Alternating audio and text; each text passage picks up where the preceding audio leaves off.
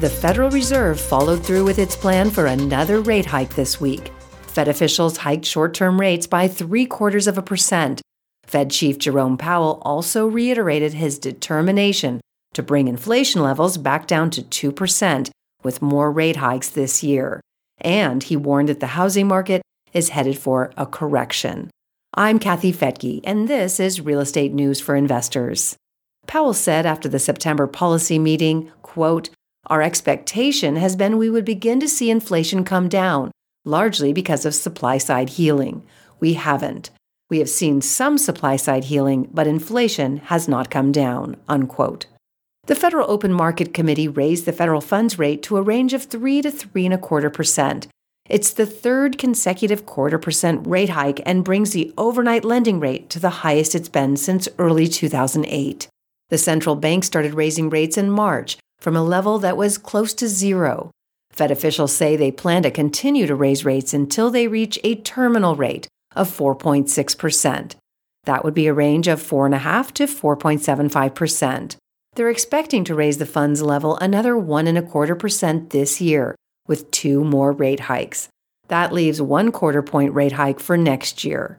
The FOMC is hoping that rate hikes will push the Personal Consumption Expenditure Index, or PCE, down to 5.4% this year, and the core rate to 4.5%.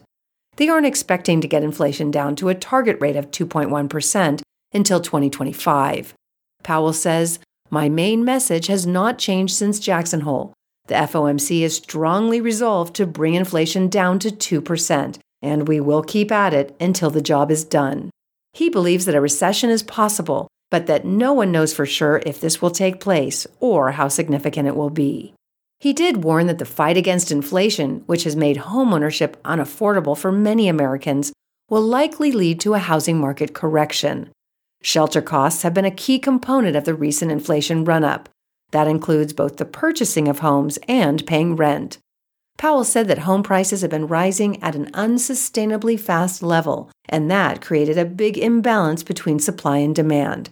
He said for the longer term, what we need is supply and demand to get better aligned, so housing prices go up at a reasonable pace and people can afford houses again. But he doesn't expect that to happen quickly. He says, quote, "I think that shelter inflation is going to remain high for some time. We're looking for it to come down, but it's not exactly clear when that will happen. It may take some time. Hope for the best, plan for the worst," which is why the central bank is now hiking rates so aggressively. As for the GDP and a slower economy, Fed officials revised their GDP estimate for this year to just 0.2% and 1.8% for next year. We'll be reporting on how this will further affect the housing market and specifically which markets will feel it the most in upcoming episodes. I'm Kathy Fettke, and thanks for joining me here on Real Estate News for Investors. The views and opinions expressed in this podcast are provided for informational purposes only and should not be construed as an offer to buy or sell any securities or to make or consider any investment or course of action. For more information, go to newsforinvestors.com.